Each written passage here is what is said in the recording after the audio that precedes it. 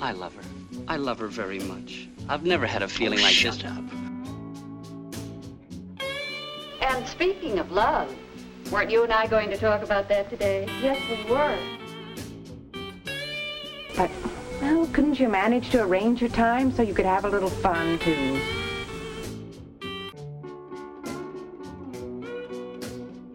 Welcome to Vomcom, the podcast about the romantic comedies that you love to hate. And hate to love. I'm Kat. And I'm Molly. We'd like to acknowledge that the recording of this podcast takes place both in the region of Peel, which is part of the Treaty Lands and the territory of the Mississaugas of the Credit. And Ottawa, which was built on unceded Anishinaabe Algonquin Nation territory.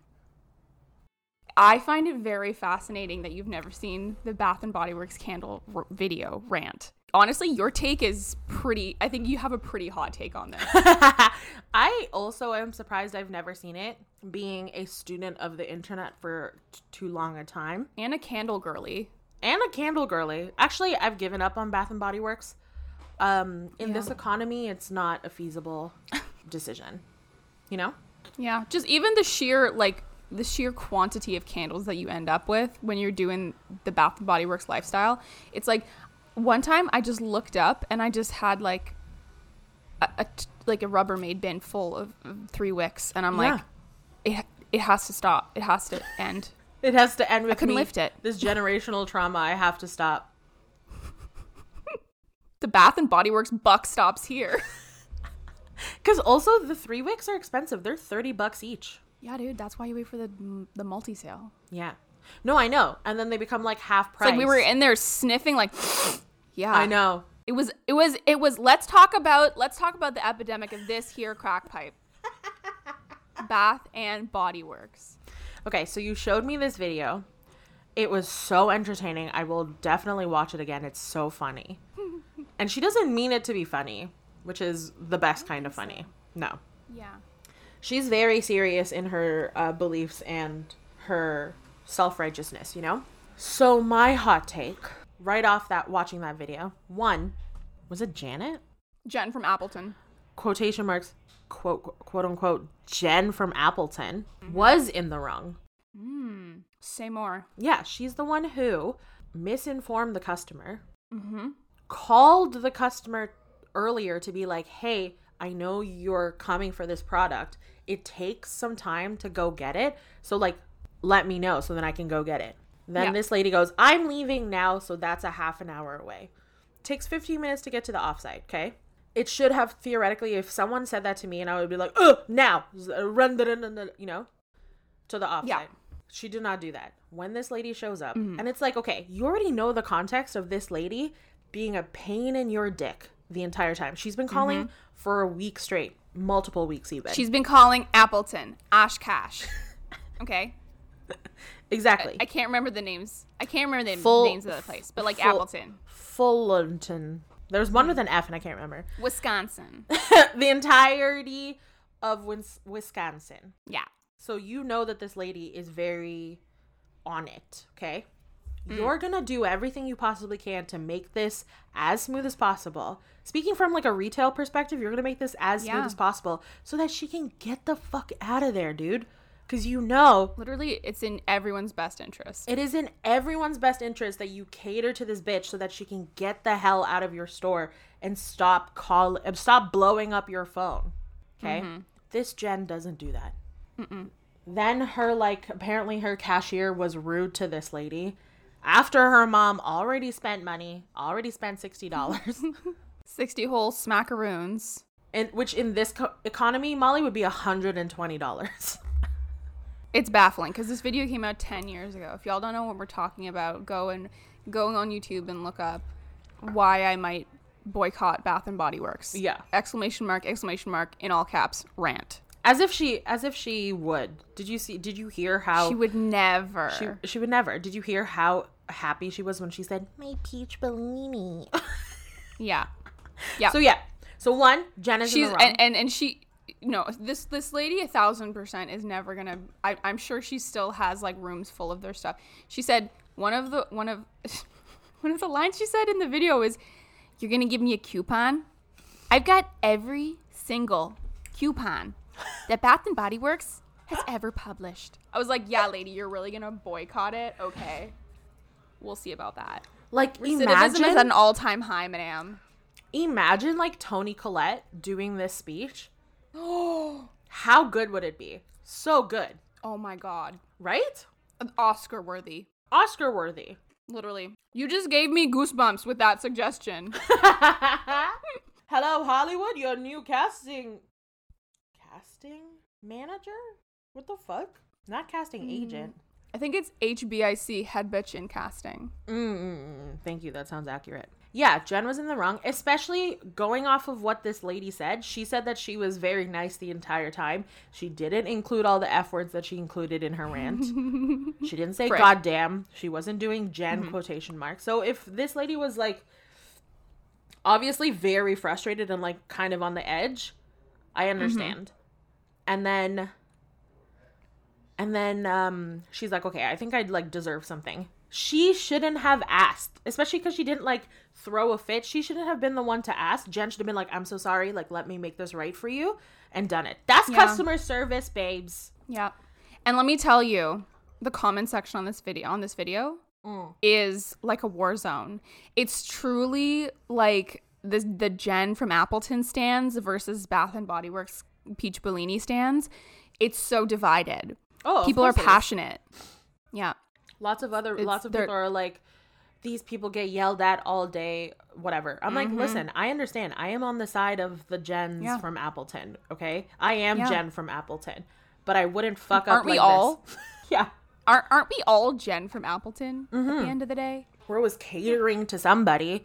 But yeah, and then Jen goes, okay, well, if you're unhappy, and then pulls out the receipt, you can call this number or whatever. I only pull that shit when someone is not happy with the shit I'm already giving them. See, this is also the thing, is that like, if this lady was truly saying that she was being nice, if I experience the same lady, which I do, not on a daily, but weekly, okay? If we fucked up and then someone was so nice about it when they have every right to kind of be upset, I will bend over backwards to make your life great. If you even give me a hint of attitude, I ain't doing shit. Then I push the number at you. Yeah. So I don't know. We weren't there. We have one perspective. Where's Jen from Appleton's 12-minute video rant, you know? Yeah. We need to get Jen to weigh in on this 10 years later. This 10 year. It's like a reunion. Real Housewives, like it's that guy with gray hair who hosts all of the shows in the middle. And then there's one couch on the left, Jen from Appleton. One couch on the right, blonde lady, Bath and Body Works candle lady. And they both are just, they've had time to cool down and think about their sides of the story. And now they're back to clear the air. Yeah. Yeah. That's what I would love to see. Yeah. With a dramatic reenactment by Toni Collette. Yeah. They keep like cutting to the dramatic reenactment. That's so funny. That would be amazing. Like in like, and then it would be like, shows. it would be like the screen in screen. So you see the footage playing back, and then you see like Candle Lady. She's just shaking her head. She does that thing where she does a deep sigh and rolls her eyes at the ceiling. Like that.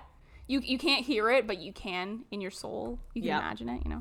So that's my hot take. However much I am on Jen from Appleton's side, this lady did have a point, especially if she did the work. And someone told, like, I've been in this situation. I get obsessed over, like, material things sometimes. And I be calling I be calling stores and being like, do you have this? Do you have this? I be going to the Appletons and the Oshkoshes looking for a particular thing. And if someone told me, yeah, we have it, I'll put it aside for you. And then I show up and then they don't, which I think has happened before. I would be upset. I wouldn't make a 12-minute ranting video. I would do a voice recording for my friends. Yeah. I feel like that's what I was going to say. You would do a 12-minute voice memo rant, and then you would send it to the group chat. And I'd be like, anyways, but I bought something else. Yeah. And then you'd be like, now I feel better. Now I feel better. Thank you for listening. Bye. Like and subscribe. Don't forget to like and subscribe. Yeah. So that's my hot takes. Thank you so much. You're so welcome. Thank you for showing me that video. You're welcome, and thank you for showing the world your hot take, because everyone needs to hear two sides. This is what we're lacking in today's world. We're lacking perspective. Yeah, we're living in our liberal bubbles, bro. We just keep surrounding ourselves with our own opinions, and then it's just like we're never outside our own opinions. Yeah, the old feedback loop. Anyways, Kat, Yes. what movie are we talking about today? We are here to talk about one of my favorite holiday movies. Holiday rom-commies. Romy-commies. I don't know why. Yes, comrade. Hey. It's Last Holiday, starring the queen herself, Queen Latifah. And LL Cool J. LL Cool J. Sorry, who is that? What's his full name?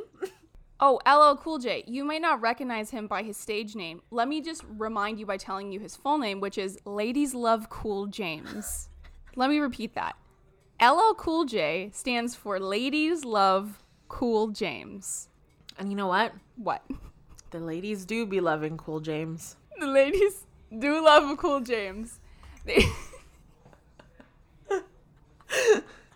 In this movie, they dress both of the main characters so frumpy for like most of the movie. And then there's one part where you see Queen Latifah and her coworker talking about how hot LL Cool J's character is. And she goes, "You could crack a walnut on that ass." And then you just pan over and it's just LL Cool J's butt in some khakis. Like, It's not his even butt. tight. Not even tight. So loose as fuck. And like, to the point that when I watched this movie with my boyfriend, he was listening to the way that the coworker was talking, and he was like, "Whoa."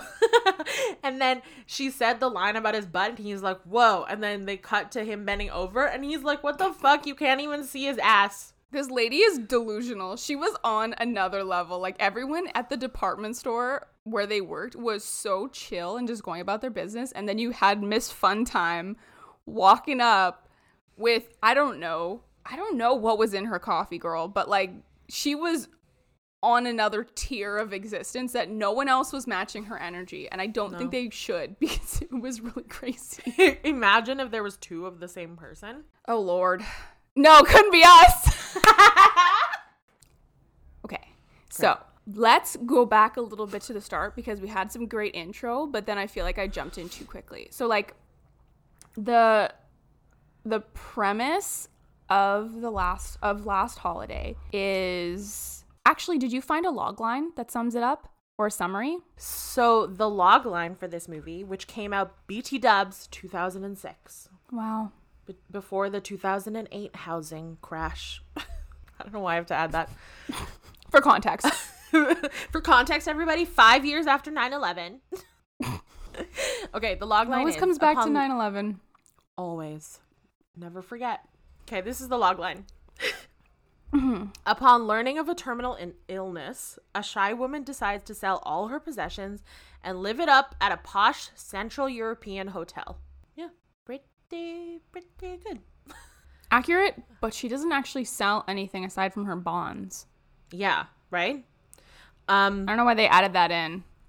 I know. So Last Holiday is a 2006, this is what Wikipedia says, is a 2006 American romantic comedy drama film directed by Wayne Wang and written by Jeffrey Price and Peter S. Seaman. The film is loosely based on the 1950 British film of the same name by J.B. Priestley.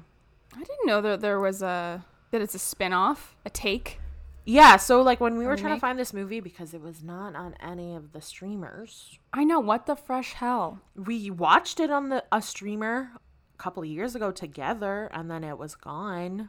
Yeah, so rude. Very rude. But what's it called? So yeah, so when we were looking for it, we almost watched the old one, and I had to be like, no, stop. What was the giveaway? Was it in black and white, and that was the giveaway? It was the poster of white people. Okay, fair. That'll do it. Yeah, so this movie came out in 2006. I cannot tell you when the first time I watched this movie was, but I can tell you how much I love this movie. One, because I love anything I love Queen Latifah, so I will mostly watch everything that she does. Also, this is like, big girl representation, and she like kicks ass and then learns to come out of her shell and love herself and stuff. Yeah. Yeah. I love that. We love it. We love to see it. And like, this is a question I had too about like, is this technically a rom-com in the way that we have defined it? But I wanted to say that even though it is not technically a rom-com in the way that we define it. It is still a rom-com because, like, she is falling in love with herself. Yeah, dude. Yeah. And also, if that wasn't enough, which it is, even if that wasn't enough, like, the B plot of Ladies Love Cool James chasing her across the nation and facing all of these trials and tribulations to come to her side, and, like, that is, I mean, that's obviously romance at its finest. Yeah. So. Literally, biggest, grandest gesture you could possibly do. Freaking trekking a snow-capped mountain, bro. Dude. In your khakis, dude. In his khakis, dude. On the mountain. When was the first time you saw this movie? I believe I watched it with my mom and sister, like, around Christmas, maybe 4 or 5 years ago. Because I wanted to expand my horizons for Christmas movies that I had never seen before. Yeah. And technically this is I guess a New Year's Eve movie, but still, it's, you know, it hits all the hallmarks. There's snow. I'll take it. And I also love Queen Latifah and also Gerard Depardieu, is that his name? Yeah. Gerard Depardieu. He's in it.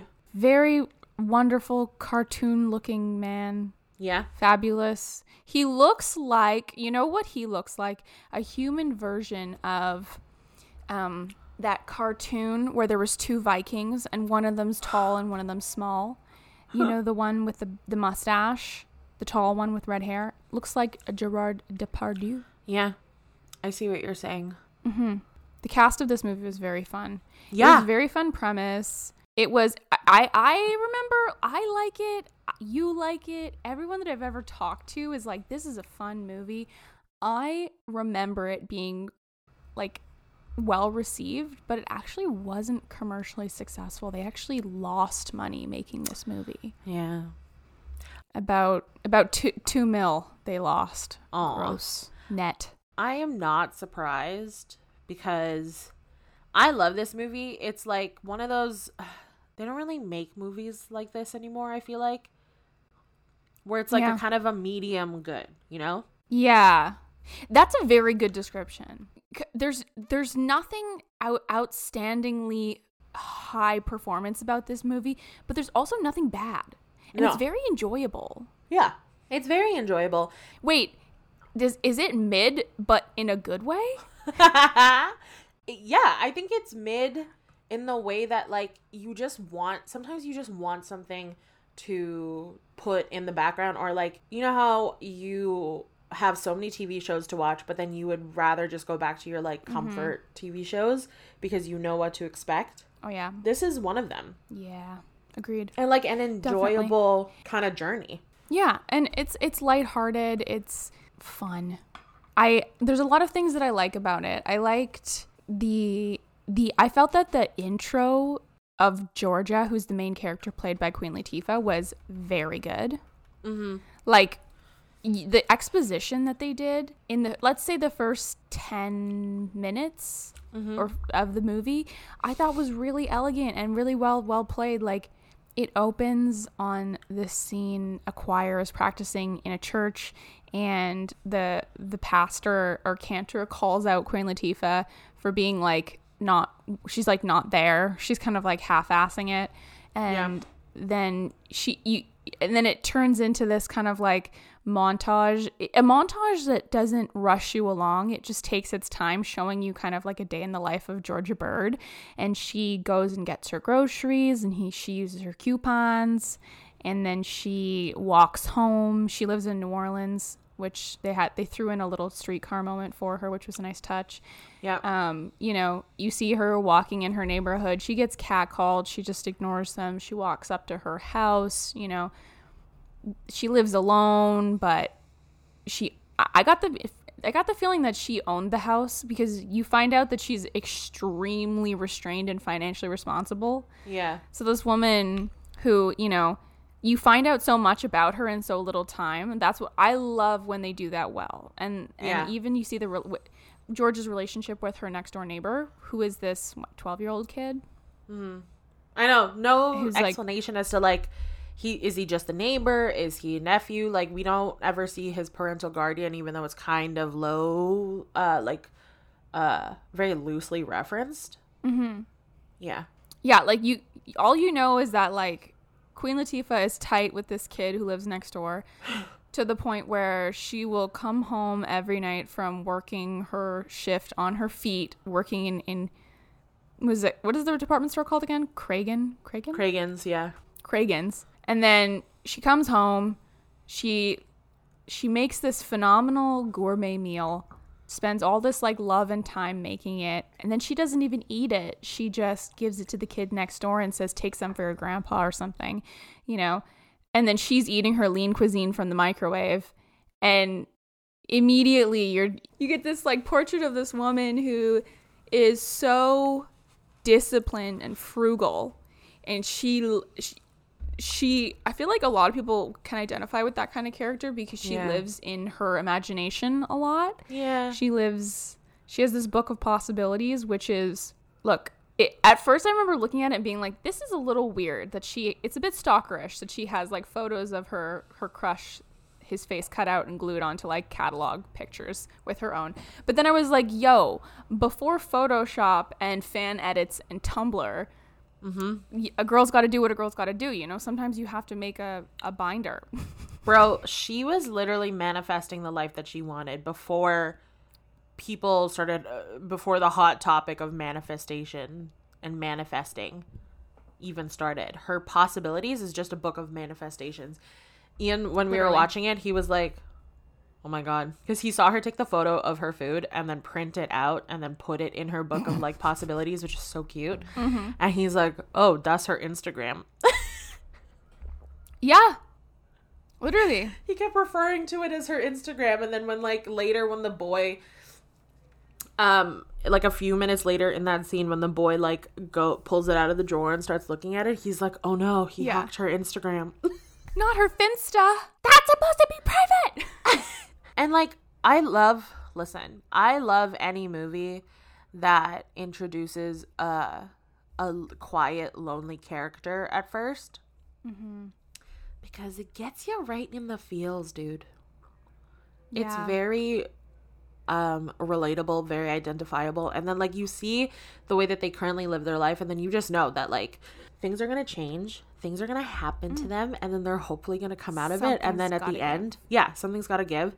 And then at the end, it's going to be happily ever after. And then it's, like, a nice, satisfying journey, you know? Satisfying. Exactly. That's what you get out of this movie, and that's what you want from this movie. Yeah. I was going to say that this is the reason that, you know, there's that theory why Keanu Reeves is so successful, because he is so neutral in his acting that anyone who's watching can project themselves onto him. No, I've never heard of this. Yeah, so that's why he's such a successful, like, star. And I feel like that's the same dynamic that you see whenever there's a character who's quiet.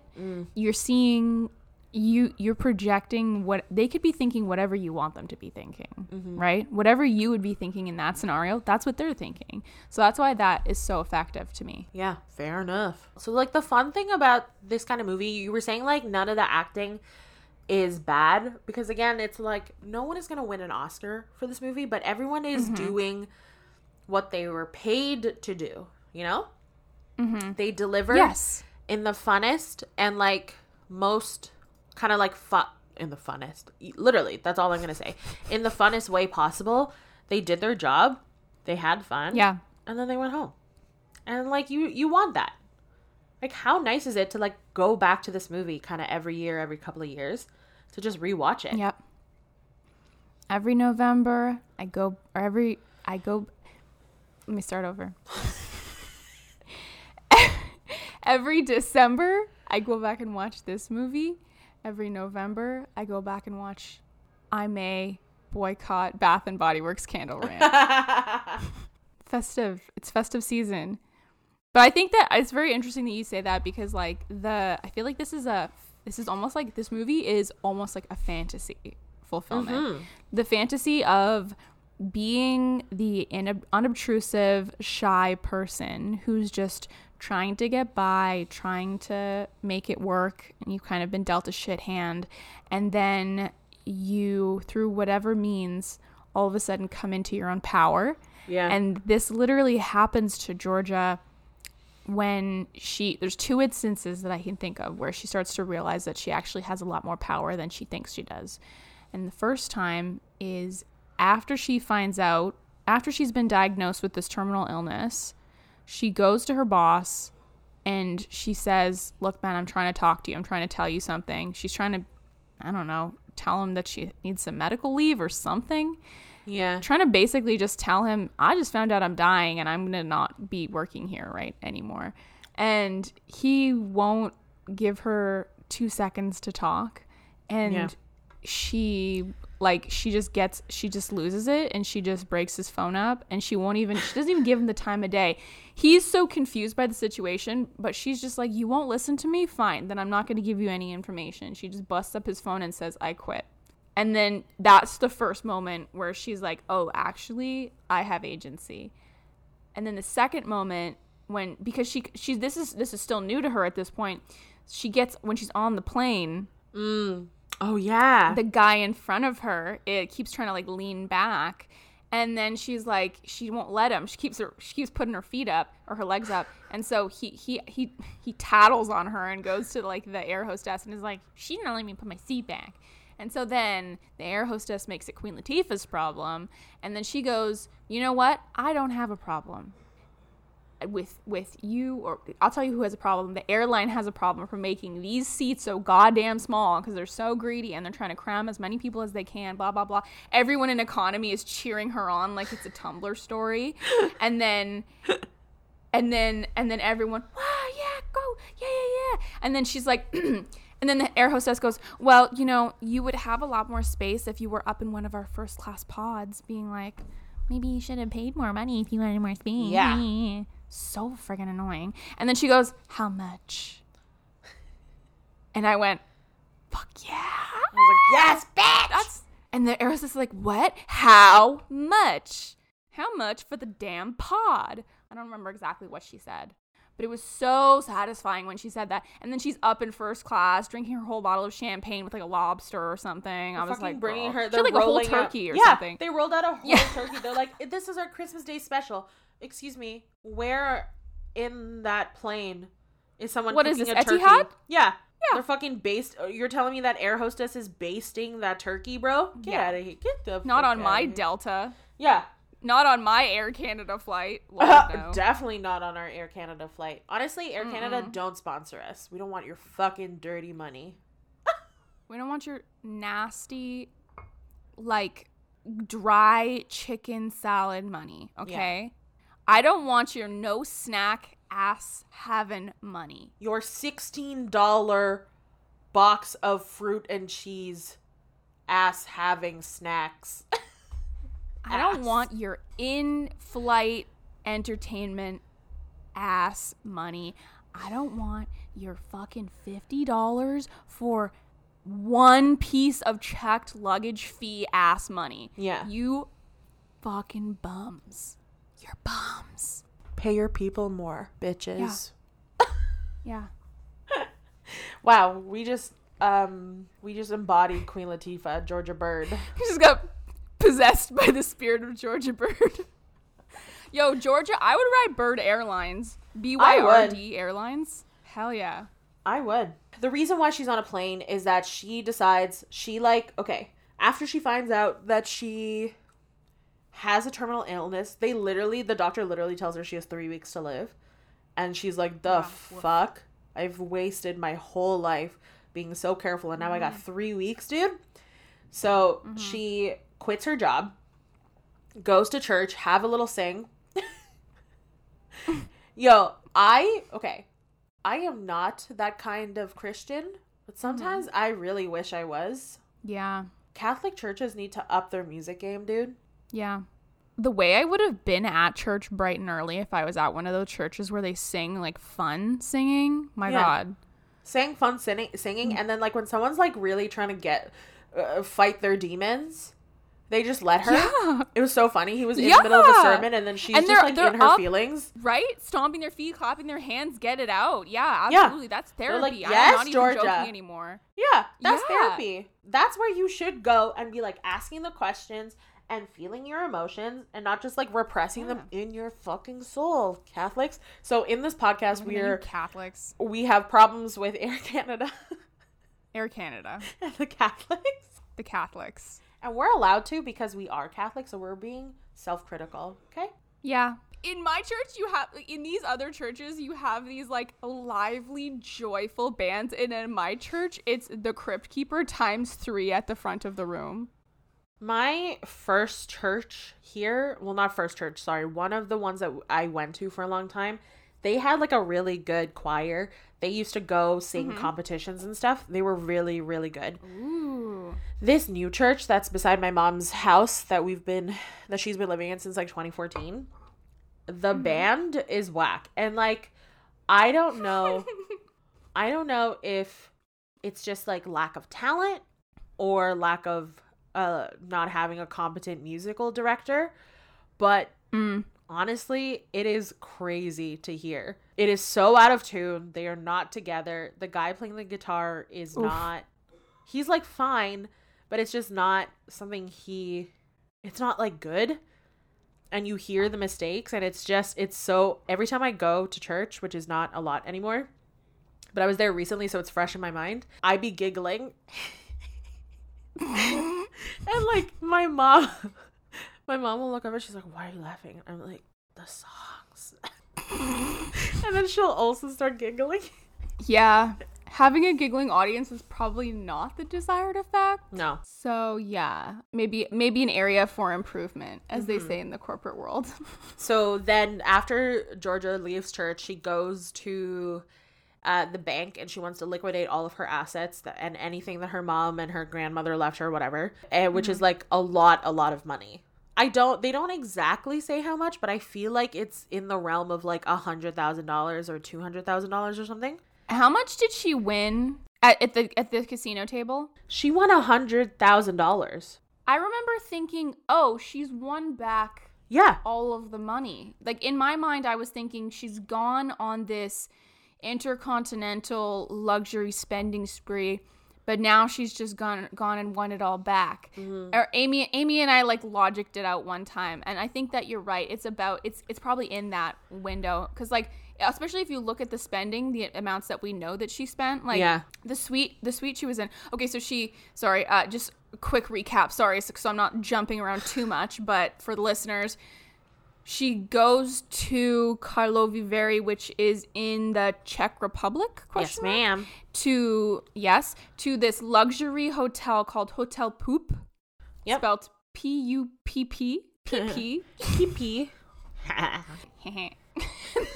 She is just like, let me just post up and be luxurious for the rest of my life, basically. Because she doesn't know how long that's going to be. Right? Yeah. So she checks into when she goes to check in, they say, your room's not ready yet. She goes, okay, what rooms are ready? And they say, only one that we have ready is a presidential suite, which I believe was €3,000 a night. Yeah, which is $4,000 right? American. In 2006. In 2006. Yeah. So, I mean, account for inflation. Let's say she was spending $4,000 US 2006 dollars per night for... How many days are there between Christmas and New Year's? 1 week. 1 week. So 7. So, okay. Quick math. Theoretically 6 days, because then if she left on Christmas Day, she would have gotten there on the 26th. On Boxing Day? So let's say 6 days then? So that's $24,000 just on the hotel room. Yeah, just she didn't blink at that. And that was in 2006, okay? Mind you. So then she also does many activities, such as base jumping. Yep. Snowboarding, spa-ing, and all of these things are at a luxury hotel, so you know they cost money. Oh, yeah. And then she goes to dinner with a chef that she likes, Chef Didier, who is Gerard Depardieu. She has the waiter read her the menu, And then she's like, oh, it all sounds so good. Will he have the same menu the next night? Which is a good question to ask, Georgia. Good job. And then I love the waiter going, no, he never makes the same menu again. I was like, oh, that's not sustainable, my dude. I know. Right? There's no way. You're not going to repeat. You're not one menu repeater. Right, exactly the joke I was going to make. Oh, sorry. No, I'm glad you said it. Just checking if we're still on the same wavelength. 365 days of different menus? Get the fuck out of here. There's no way. There's no way. Yeah. So she's like, well, bullshit. She's like, well, then I'm going to have to try everything. Mm-hmm. And like, listen, that is one of my absolute fantasies to do that. Oh, and then like, you and I used to go to a lot of restaurants together. We would be like, let's get all of this. We would each have different meals, okay? Full meals to ourselves, and then get things to share. And then we're like a quarter into the thing that we were sharing, and we're like, I'm full. And then they bring over the main stuff, and we're like, I'm full. Do you remember when we went to that Chinese restaurant in Ottawa? Yeah. And the waitress was like, as we were ordering, we kept on ordering more and more dishes. There was 3 of us sitting at a 4-person table. And after she takes all our orders, she just looks over, up and down. And she goes, I'm going to have to bring over another table. And we went, huh? You ordered too much stuff. You ordered too much food. I need to bring a whole other table. Now, to be fair, she was right. She was right. Once they brought them all out, we were like, the fuck? We were also very hungover. We had taken all day to recover, and then we were finally like revived and went, we need to eat. We have not eaten one single thing. And then we went to that restaurant, saw everything on the menu, and went, yes, Chef Didier, please. Chef Didier in Chinatown, Ottawa, please.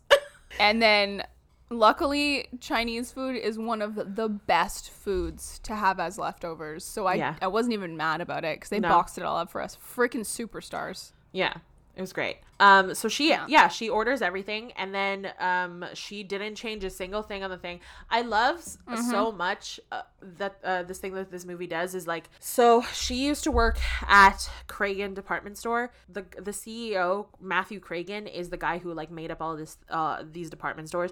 Also, he has like a self-help book called Young, Hip, and Rich, which is he's barely any of those things. Yeah. He's not young, he's not hip. And then I think he's like barely rich at this point. Like I think he's going to have a shit. They say that he's going to have a shit fourth quarter. And like the sales all over the place are like tanking, you know? He's not doing he's not making smart business decisions, okay? Perhaps they could have called it old, out of touch, and delusional. But I don't think that would have sold as well. Old, corny, and broke. So he ends up being at the Hotel Pup along with this senator who was supposed to come to Georgia Bird's church, and then he didn't show up because he was skiing in the Czech Republic. So the senator from her region, whatever, her state, her Senate, and then her a congressman. These people are all there kind of on Matthew Cragen's dime, which is, I think, not the most kosher thing. Certainly illegal in Canada, but I don't know about in the States if that's strictly illegal. So he's trying to like sweeten their deal or whatever so that they can pass something that allows him to do something, you know, politics, whatever, lobbying, whatever. Schmoozing. So they're all there together, and Matthew Cragen's assistant, or I don't remember her job title, but like the woman that he's having an affair with. This gorgeous redhead woman. I love this actress. Alicia Witt is the name. Great name. Great stage name. Alicia Witt. Miss Burns. So she's there. She actually works for Matthew Cragen. I don't think she's necessarily his secretary. Like she's actually something, like actually has a title. Not that secretary isn't a title, but you know, she technically is supposed to be doing something else other than him. Yeah, yeah, she has some kind of corporate role. Yeah, get it together, Burns. So they're all there at the restaurant at the same time as Georgia, and they're all looking at the menu. They're like, oh, I'm going to get this instead of this, and I'm going to ask for the sauce on the side, and I'm going to ask for no dairy, and I'm going to ask this and this and this. And then it cuts to Georgia, and then the waiter brings the ticket to Chef Didier, and he's like, oh, he's like, Zutala, no, no meat, no dairy, no nothing. And then he gets the ticket for Georgia's table, and he's like, everything on the menu? He's like, for how many people? And then the guy's like, just one. He's like, one person ordered all of this? He's like, okay, wow, amazing. And then wow, she has a appetite for life. Who is this woman with this zesty personality? Who is this woman in this red dress? And then we reveal her. God, she looks so beautiful in the red dress. So beautiful. What a reveal. When the maitre d' took off her like little pashmina, he's like, may I grab your pashmina? She's like, oh, is this what this is? And he grabs it, like, and it's just like he reveals her like décolletage and then her titties, and I was like, yes. Hell yeah, girl, get it. Oh my god, I loved that outfit, and I loved her hair too in that scene. So good. We also didn't we can talk about it later, like the fashion and stuff, because she does. We do a little montage, which is a very 2006 montage. Very I'm every woman type of fashion montage. Yeah, you have the friends off to the side, crossing their arms and shaking their heads at the bad outfits. Oh, yes. The good stuff, people. Matthew Cragen, very rich, very used to getting what he wants and, like, posturing and all those things, right? He's like, please make sure that Chef Didier comes and sees us at our table. Because the congresswoman's wife wants to meet him, whatever, right? Has all of his cookbooks or whatever. Yeah. And then he's like, oh, yes, no problem. And then when Chef Didier comes out, Matthew Cragen's like, hello, like gesturing him with his fingers, like, ew, beckoning him? Disgusting.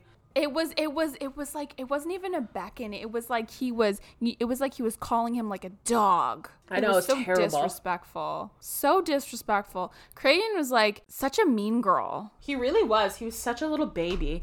Yeah. And then Chef Didier goes, yeah. And then immediately like swerves and sits down with Georgia, and she like at her table, and she's freaking out. And then they're like, they're kibitzing, they're having a great time. He's like, this woman, she is so beautiful. Just like that.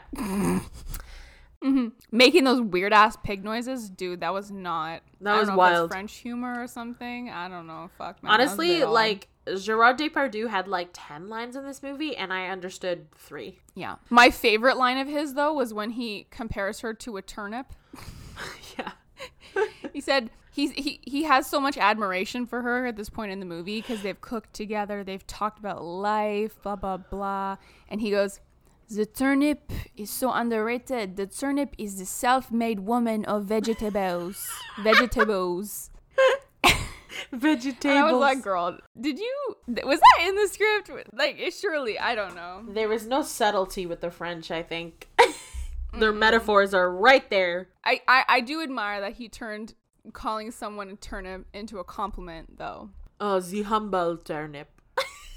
Yeah. And I love how he was also just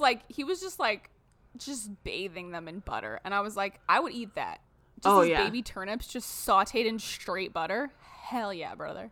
Yeah, like full fat butter too. Not fucking yellow ass full fat butter. Hell yeah. Can we talk about what a flex it was that Didier was walking through the market just hollering at the vendors being like, 3 of your best fish, a whole wheel of whatever that fucking cheese is, send it to the hotel, put it on the hotel's bill. He wasn't even stopping.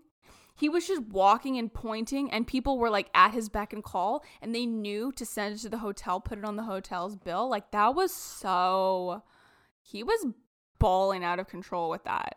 He was. I gotta say, what a move. Truly. Yeah, so then they become friends. Georgia slowly, like, at this point, like, she's just enjoying her life, and then she's finally like come into her power, so then she can be as open. Like, she was always keeping stuff in and not telling people how she felt about anything, like her love, Sean Williams, who is a cutie.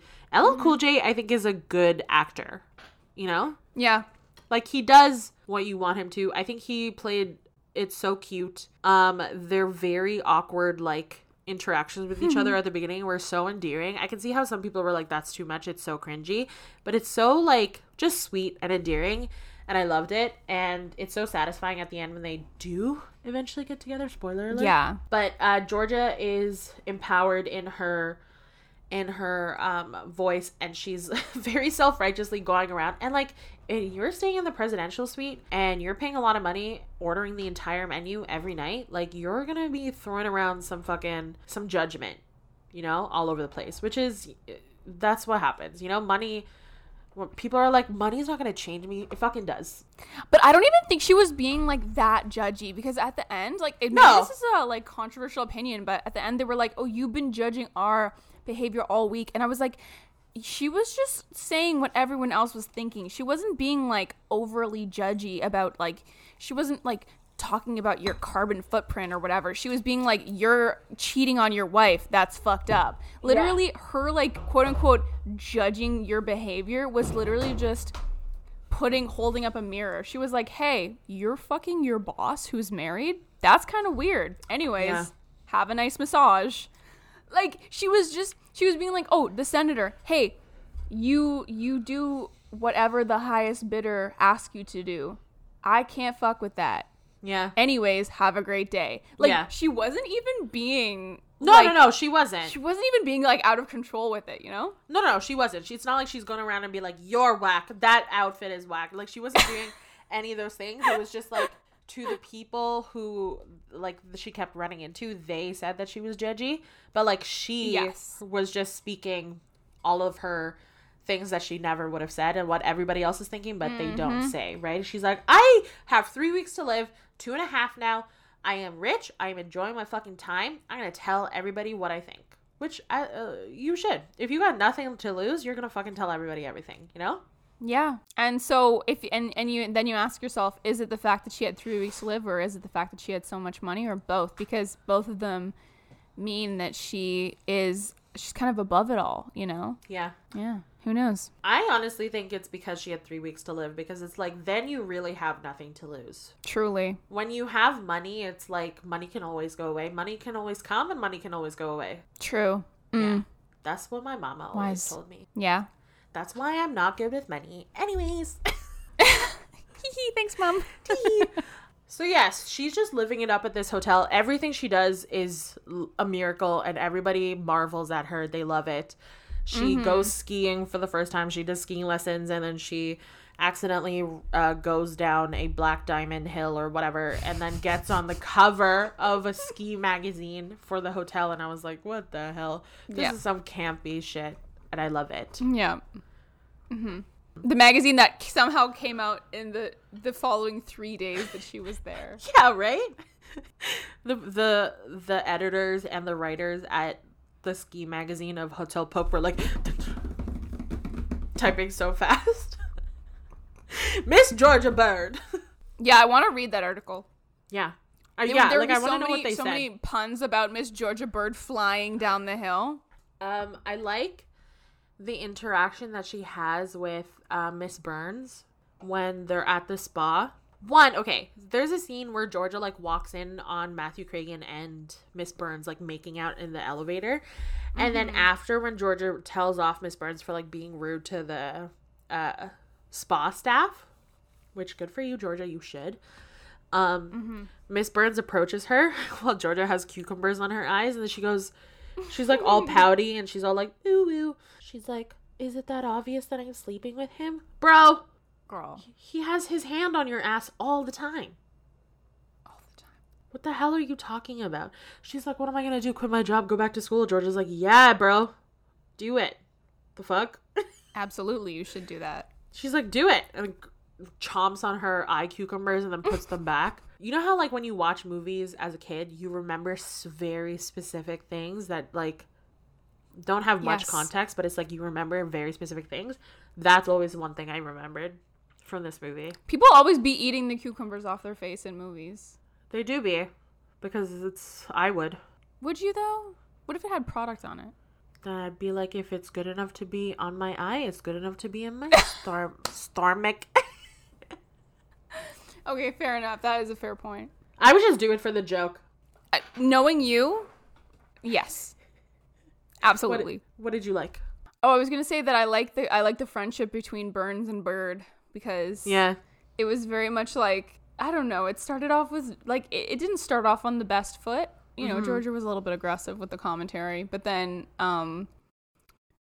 she was just being honest. And then when Miss Burns came around and she was like, hello. I don't have any lady friends. Everyone else in the office doesn't like me. Na, na, na, na. Can you be my friend? And then Georgia was like, girl. And then she just talked to her like a person. And I just liked that, like, the realness. I like Georgia judging her, being a little self-righteous, and then them actually coming and meeting in the middle, and then them seeing each other as like people. Exactly. I like that. I like that. Yeah, meeting in the middle. Meeting in the middle.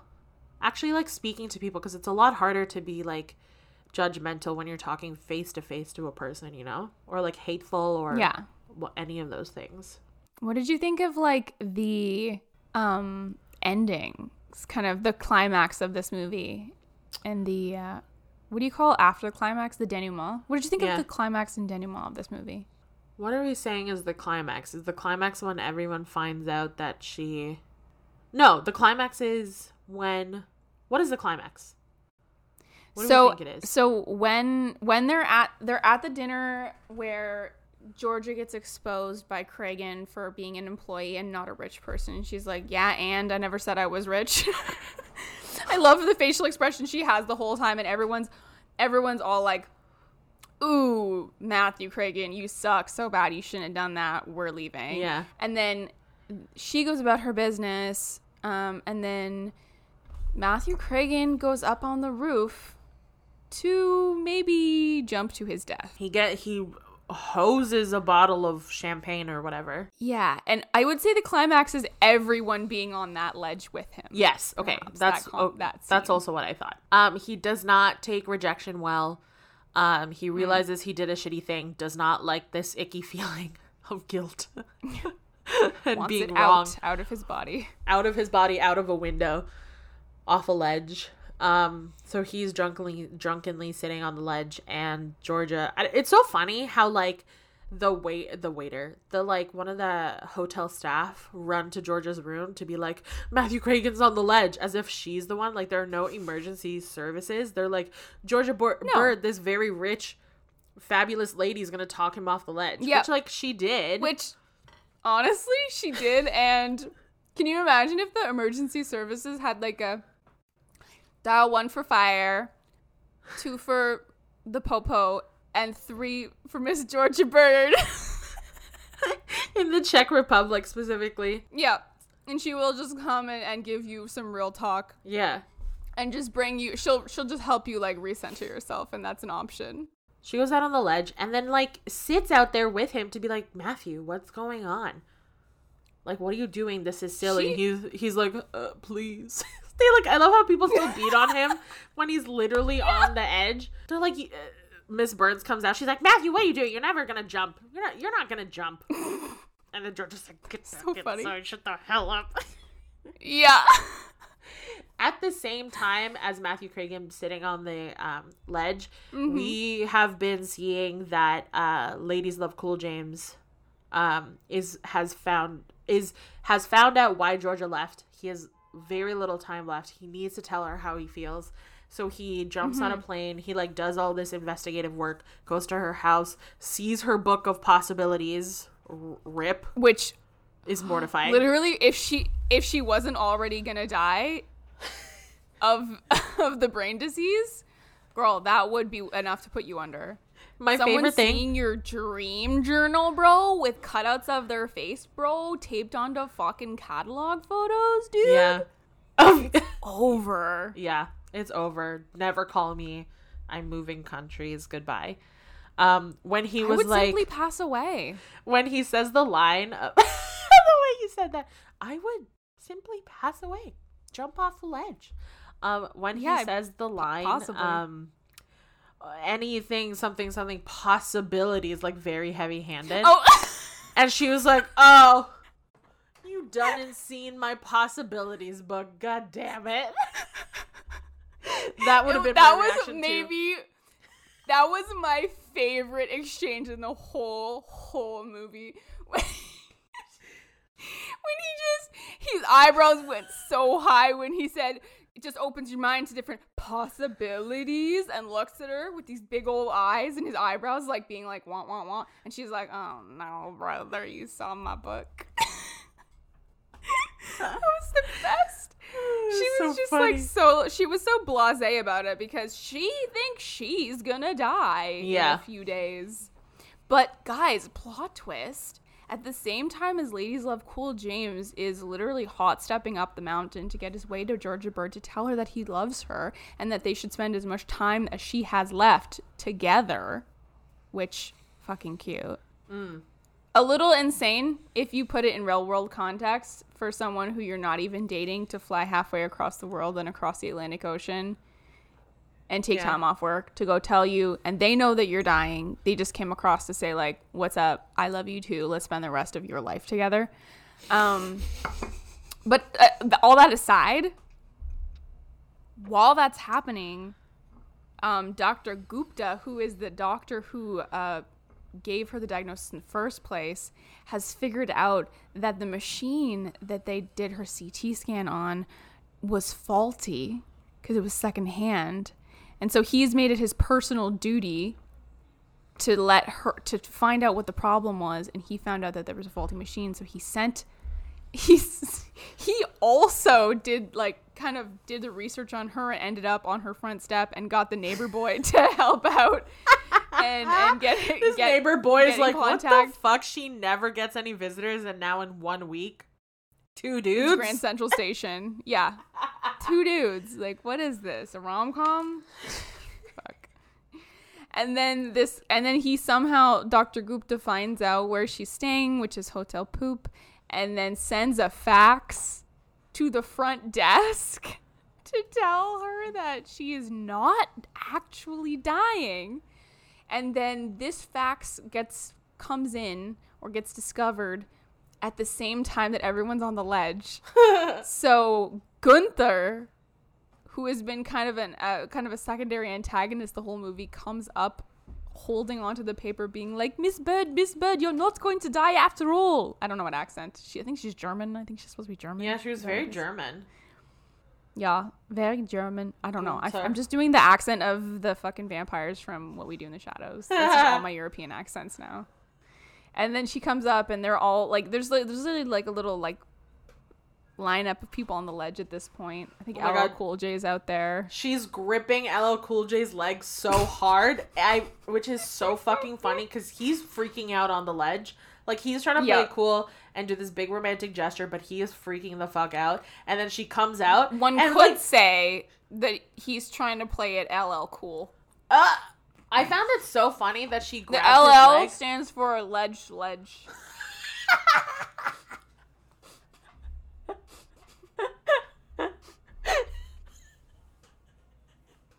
Ledges love Cool James.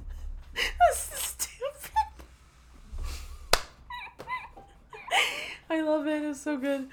I find it funny that she was gripping his leg so hard as if she was on the edge on that ledge, because 60% of her body is inside on solid ground. Yeah. She was inside. Only her top half was, she could have just easily peered out, but she was gripping onto his leg, being like, you don't. Actually, no. I think she like got up on her like knees and then was truly out there. So never mind. It's still very funny, the fact that she's gripping his leg so hard. And there's so many of them. And then I loved like the cutaways to the senator and the congressman being like, oh, they're waving. Wave back. Oh, hi. Yep. And then they're like, oh, more people are out there. Should we be? We're the only ones not out there. Should we go? I thought that was very much like, you know, the 2 Muppets who are the Peanut Gallery. Yes. From the Muppets, those 2 old guys. I felt like that was exactly that commentary. That's exactly what that was. It was very funny. So yeah, we find out that Ladies Love Cool James loves Georgia Bird. And she doesn't have Lampington's disease. And then Matthew Cragen, she like says a bunch of inspirational shit to Matthew Cragen and stuff. And then it was so funny because even like this whole week, this man was like, I'm going to show off. I'm going to pay for these people. I'm going to I'm going to get everything I want. Everything's going to go my way. And then this lady shows up and just like starts usurping his friends, starts usurping his like hotel luxury experience, is beating him in everything, at base jumping, at skiing or whatever. He's not used to losing.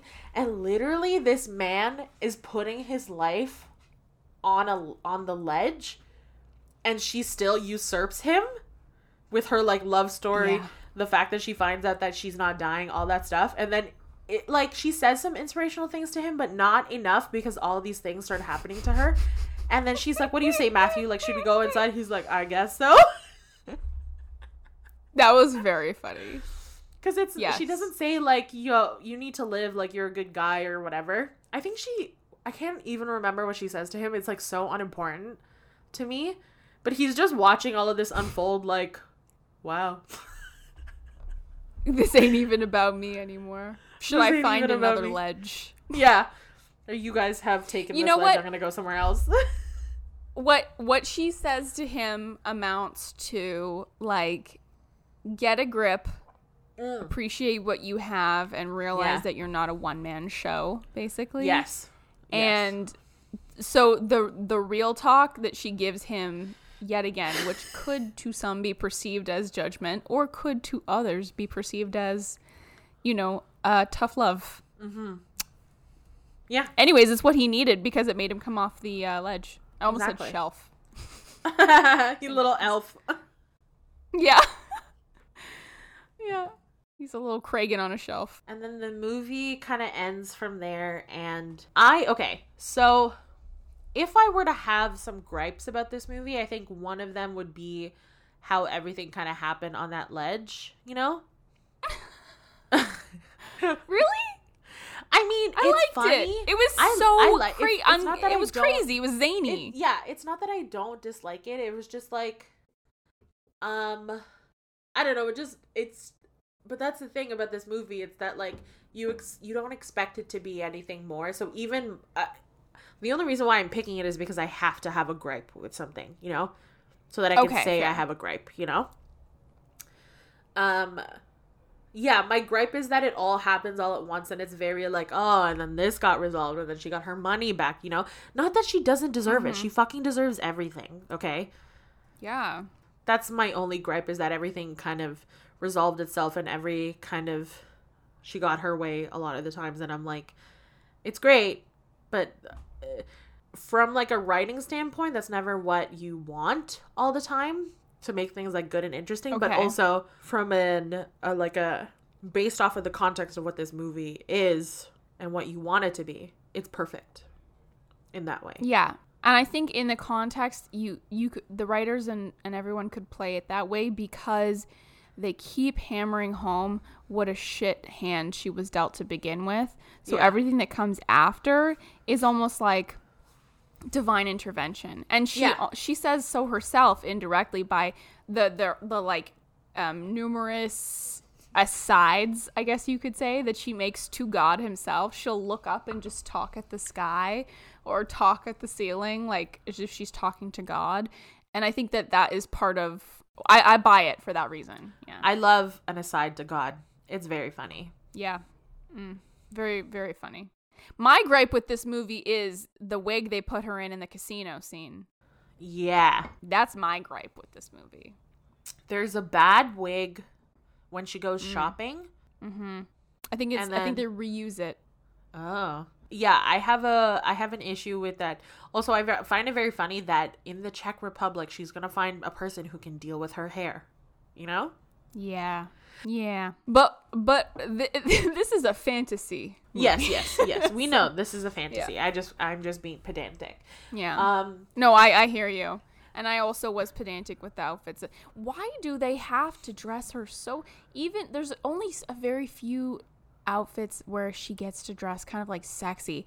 And like, why do they have to make her so frumpy all the time? Let plus size women not be covered up all the time. You don't have to put a blazer over it. No. You don't have to put a frill on the shoulder. You don't have to do that. You could just let it be a tee. lace shirt. sleeves, get out of here. You don't have to put a lace sleeve. You don't have to wrap her when she's in the spa. And they, instead of letting her walk with like a normal person with a towel wrapped around her and like tucked at the boob like everyone does, they have her in a whole towel wrapped up around her shoulders. I'm like, you don't have to do that. Maybe Queen Latifah wanted it, maybe not. Let's let people not dress frumpy if they're plus size. Please, I beg of you. Yeah. Because how good did she look in that red dress? So good, man. So good when they did that reveal. She's just like so pretty. The other outfit of hers that I love was that casino scene. So where she's wearing that like yellow suit. Yeah, it's yellowish. Kind of like a long jacket with the I don't even know how you describe, at the collar, bell sleeves? At the cuff rather. Yeah, it was like a bell sleeve, like Dupioni silk yellow. Yeah. Like duster coat, like almost power, very avant-garde. Power suit. I was like, whoa, is this Lestat? Yeah, Lestat, but make it mustard yellow. Yeah, it was like fall tones. You know what outfit I hated the most? Which one? Tell me. I think she had fuzzy boots. The market scene. Yeah, I didn't. Puffer jacket? I just never really loved. I just hate fuzzy boots. The boots with the fur, they're very triggering to me. I think I like that outfit because I had that outfit. The pink puffer jacket with the fuzzy boots. I like the jacket. I like the jacket on her. It's a good color on her. I hated the boots because I just hate those boots. You couldn't fuck with the boots. I couldn't fuck with the boots even when I was of that age in 2006. Those boots were very annoying to me. Yeah. In the era of who sung that song Dynamite? Bulletproof? Yeah, Dynamite? same era. That one that it was like Dynamite, that one. If I told you once, then I told you twice, we gon' light it up like it's dynamite. Isn't that... I came to dance. Is that Neo? I feel like it starts with a T. It's so unimportant, but I gotta know. Dynamite. Know too. I feel like it's Neo. Song. Tayo Cruz. Tayo Cruz. How you feel? Yeah, dude. I like really it's like dynamite. apple bottom jeans, boots with the fur. Listen to Dynamite by Tayo Cruz era. Yeah, that was... I get why that can be triggering. What was your favorite quote from this movie? Oh, God. I don't know why I can't remember specific lines. And I watched this movie so much. There's one line. It's not so much the line, but it's the way that Ladies Love Cool James delivers it. It's like when they're still in New Orleans and Georgia's doing her like demonstration of the pots and pans and she makes like the food. And LL Cool J comes upstairs from where his department is. And then he like... the way that he says it to her, he's like, Georgia, I'm so sorry. I just... the smell like wafts down to my department and I gotta come and get it. He's literally like undressing her with his eyes, complimenting her cooking, being like, he wants her to ask him out so bad. So badly. Yeah. So that's a funny one. And then it's mostly about like the way that they're delivered. And then like even Miss Burns going, is it obvious that I'm sleeping with him? You stupid idiot. If I was Georgia, I would have like I would have lifted up one cucumber and been like, just not even say anything, just like look at her through one cucumber eye. Yeah. I can't remember side eye. Specific lines. Another moment I really like, it's not a line either, but I think they actually had Smokey Robinson like singing, but after she sings, after she wins all of her winnings back at the casino, which is good for you, Georgia. I'm so happy for you. She's like in her feelings listening to Smokey Robinson sing, and I was like, wow, I identify with that. I love being in your feelings watching a performer sing. It's very Cancer rising of me. Yeah. I think you have been in that. I think you have been in that situation maybe 1 or maybe 6 times. What about you? Do you have a favorite line? Yeah, my favorite line is Gunther in the hotel room when I don't exactly remember how it comes up, like what the context is, but she's talking to Queen Latifah and she goes, "Yeah, I know, I'm a bitch." Yeah, I am aware. Yeah. Yeah, I know, I'm a bitch. It's just like no one has said any like swears or curse words up till this point in the movie, and I was like, oh, a little spicy. And it was surprising. I was like, I thought this movie was PG. Yeah, pretty good. Oh, we also didn't talk about a young, almost unrecognizable. It's so funny because like Giancarlo Esposito is such a good actor. I didn't realize he was in this movie. Like even after the fact, after like seeing him in Breaking Bad and Better Call Saul and stuff, that he was in this movie. And then when I rewatched it, I was like, holy fuck. Anyways. Yeah, I'm trying to remember what I know him from, because the thing that I know him from is not like the main things that you just mentioned. The Mandalorian. Oh, side note, by the way. Yeah. Yeah, that's how I know him. I know him from The Mandalorian. Also, fun fact, the woman who plays Gunther, her name is Susan Kellerman, and she was also in Death Becomes Her. She was one of the doctors. Yeah. I didn't even notice that. Amy noticed that when she was watching it with us. And like, this is one of Amy's superpowers, I swear to God. I don't know when the last time Amy has seen Last Holiday, but when we were watching Death Becomes Her for this to review, she was like, oh my God, she was in that other movie. I was like, what are you talking about? She was like, yeah, she's Gunther. She even remembered the character's name. Like, she didn't have to look it up. That's crazy. That was wild. I know, right? Because that's what a deep cut. What a very deep cut. Also, I'm looking at this, and the top cast in this movie, so like we have all of the regular people, and then Chloe Bailey, who is the new Little Mermaid. She's in this movie? Yeah, as someone named Angie, who I have no idea, and then also her sister Halle Bailey. Do you think they were Queen Georgia's sister's kids? I think so, but we never see her kids, but I guess that's in a deleted scene or something. Because I'm seeing this one character called Tanya. I'm pretty sure that's her sister. Yeah, and then that's there's definitely 3 her sister. kids. Yeah. Listed all together, and I'm like, oh, Anton, Angie, and Tina, those must be the kids. But then you never see even though them. they never That's got mentioned so by name. crazy. I can't believe it's Chloe That Bailey. is one gripe. That is another gripe that I have with this movie, is that the one thing that I don't buy is that a woman who is this like personable and loves to cook and loves to take care of the people around her would not be an amazing auntie to those 3 kids. Her sister's kids. She you know? is.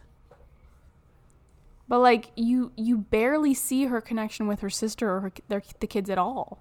Oh yeah, I mean it's just like I think that's another gripe I have with this, is that there's not a lot of like background context to Georgia.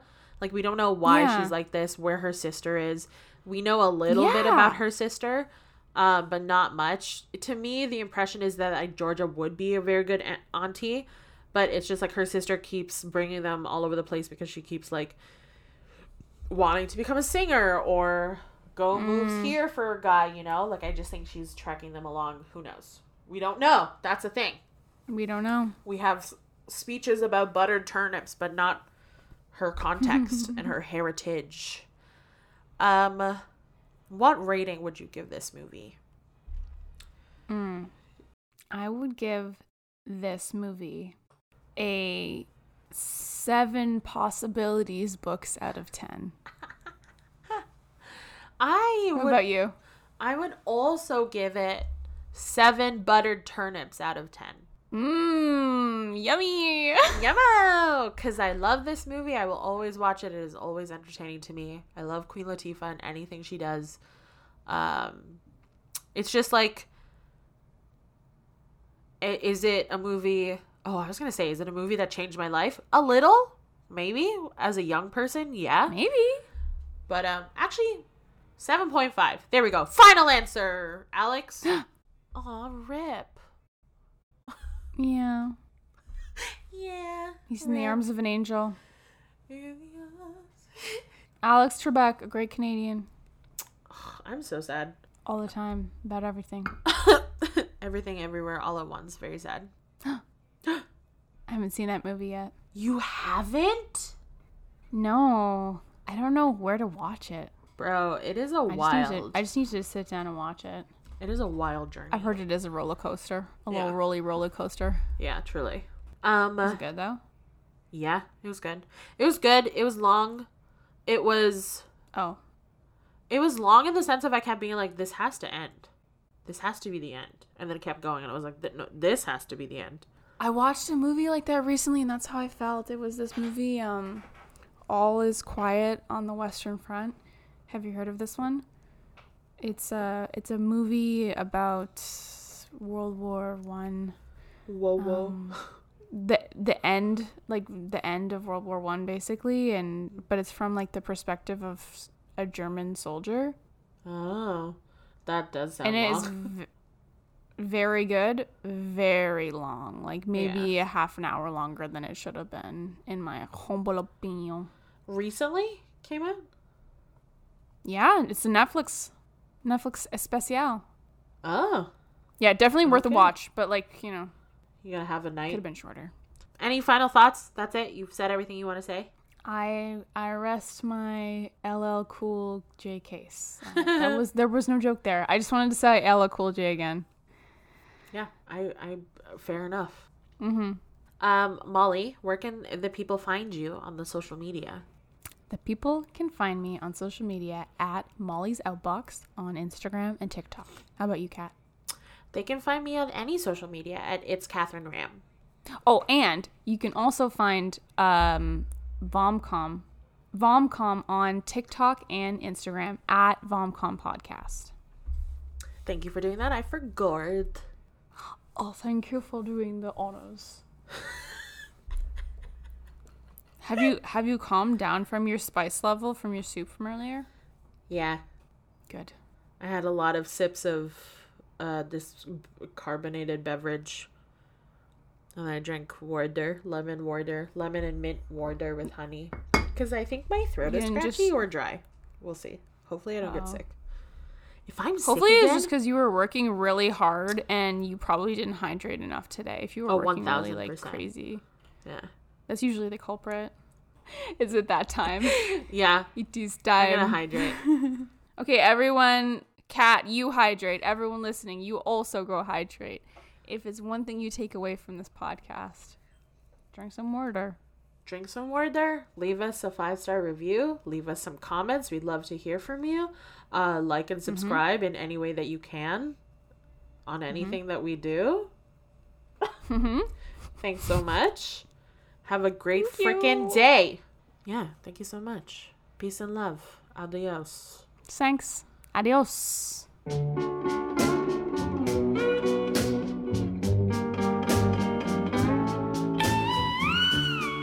I am fond of you, you know. And a girl? I don't wish you weren't such a stinker.